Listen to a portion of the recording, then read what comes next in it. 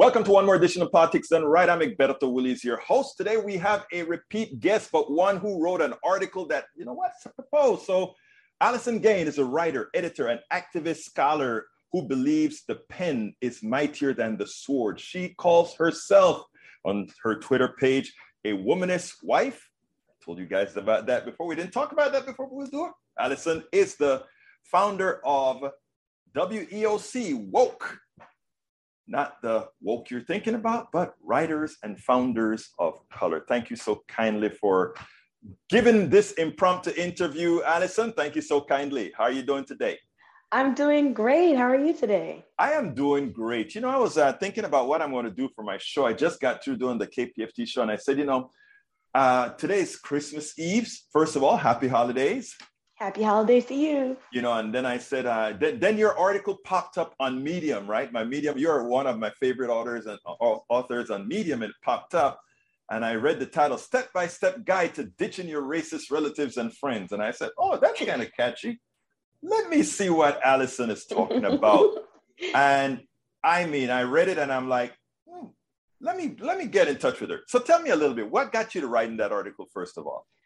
Well, I know that a lot of people are going home for the holidays, and that a lot of us have, especially in America right now, people are very divided, and there's a lot of things we're divided about. But one of the things I always draw the line at is racism or discrimination. I feel that we can agree to disagree, but not about human rights.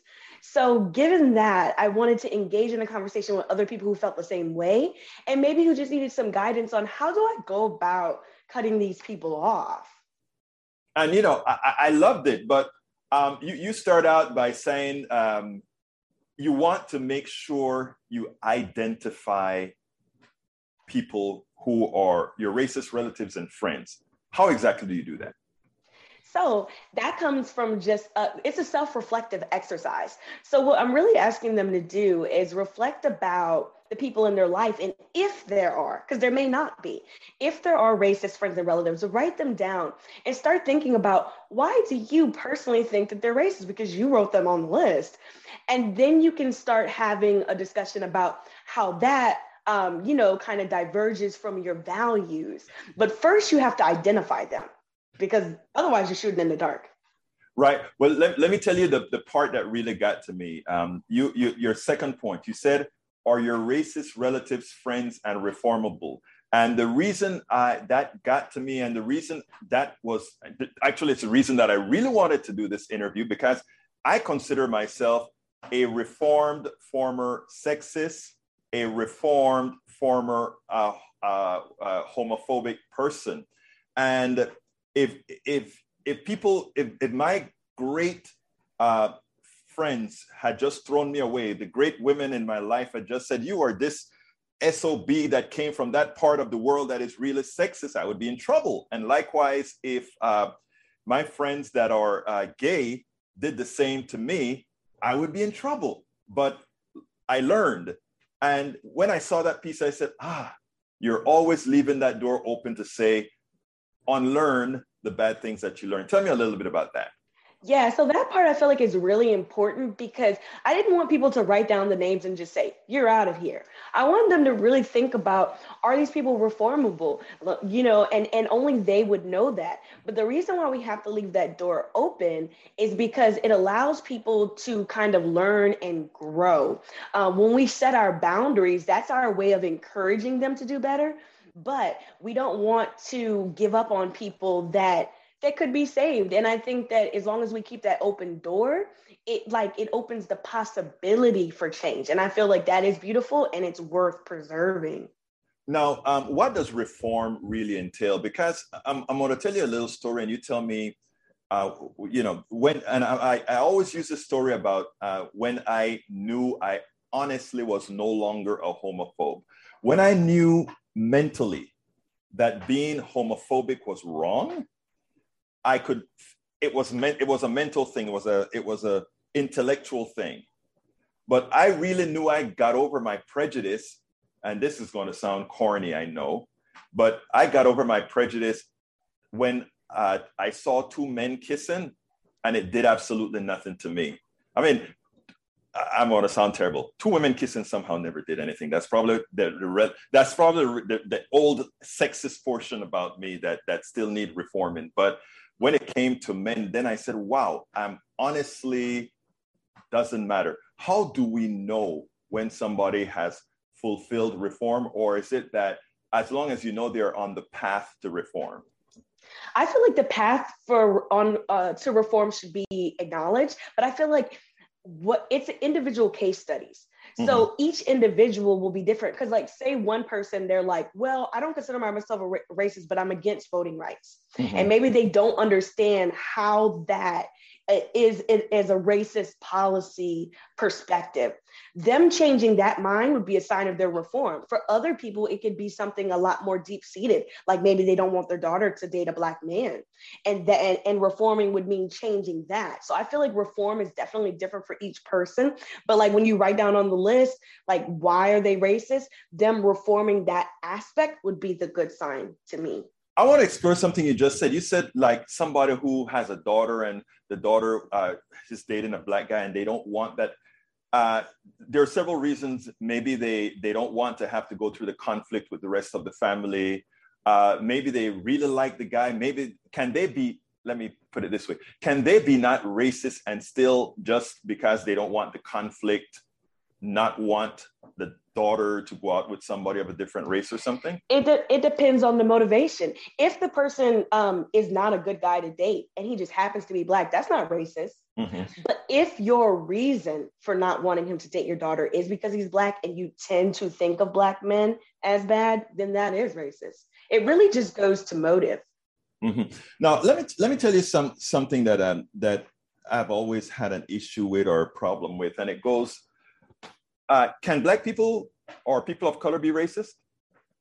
No, and I know it's a controversial topic, but the reason why is because racism requires a system of power. So Black people are capable of bias, prejudice, and discrimination, but not racism.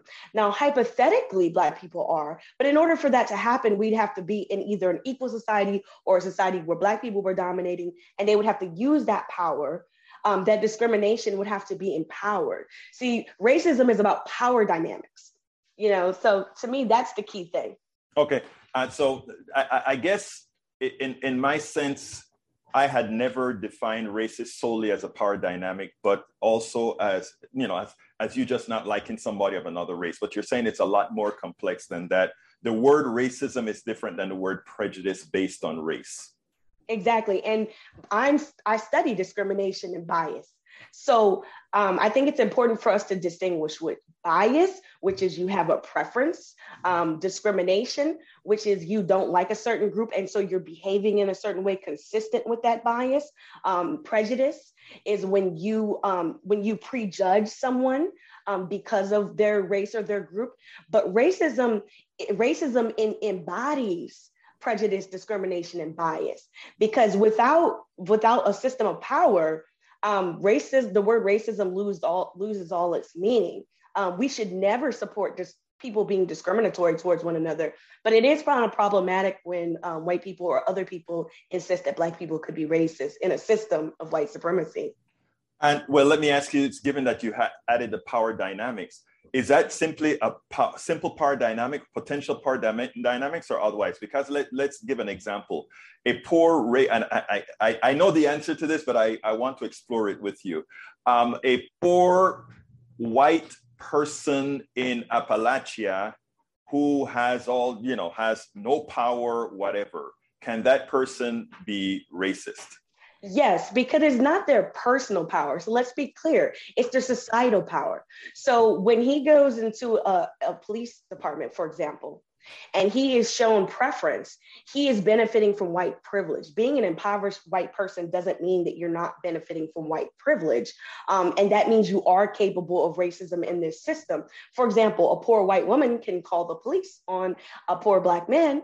And if she is believed over him, then she is abusing her white privilege.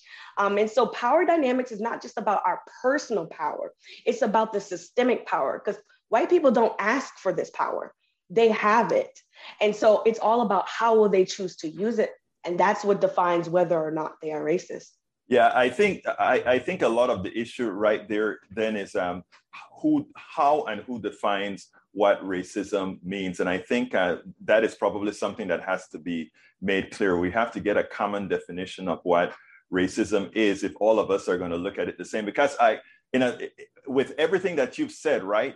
If I speak to some of my, let's say, white friends, and say race, I cannot be racist. They'll say, well, can it be possible that a black person just not like white people? And my answer to that is yes. Yes, and that is, that's bigoted.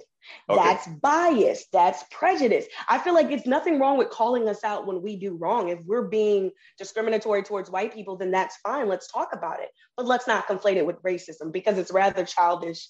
And it just shows it shows a lack of understanding of the constructs that we're really talking about. Well, let me just be frank. And that's why I'm glad that you made all the different connections between the racism, prejudice, bias, etc. Because in a simplistic manner, and I must confess to several times looking at it from a simplistic point of view, and just, because sometimes it even, I would say, no, I mean, I have relatives who are simply, I would have called them racist. Now I think I'm educated in such a manner that I should probably redefine how I say those things.